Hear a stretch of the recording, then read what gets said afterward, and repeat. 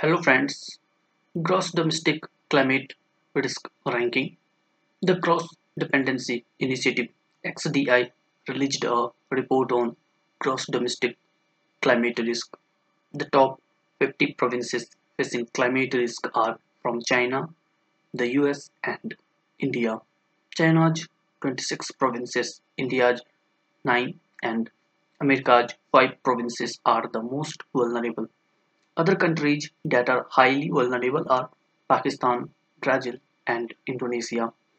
China's most sensitive states are in the eastern and southern part of the country, apart from India. The delta areas of the Yangtze River and Pearl rivers are also highly vulnerable.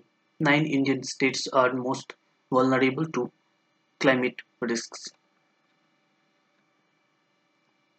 The Cross Dependency Initiative (XDI) is a global organization specializing in climate risk analysis for sectors, banks, and companies. XDI created a high emission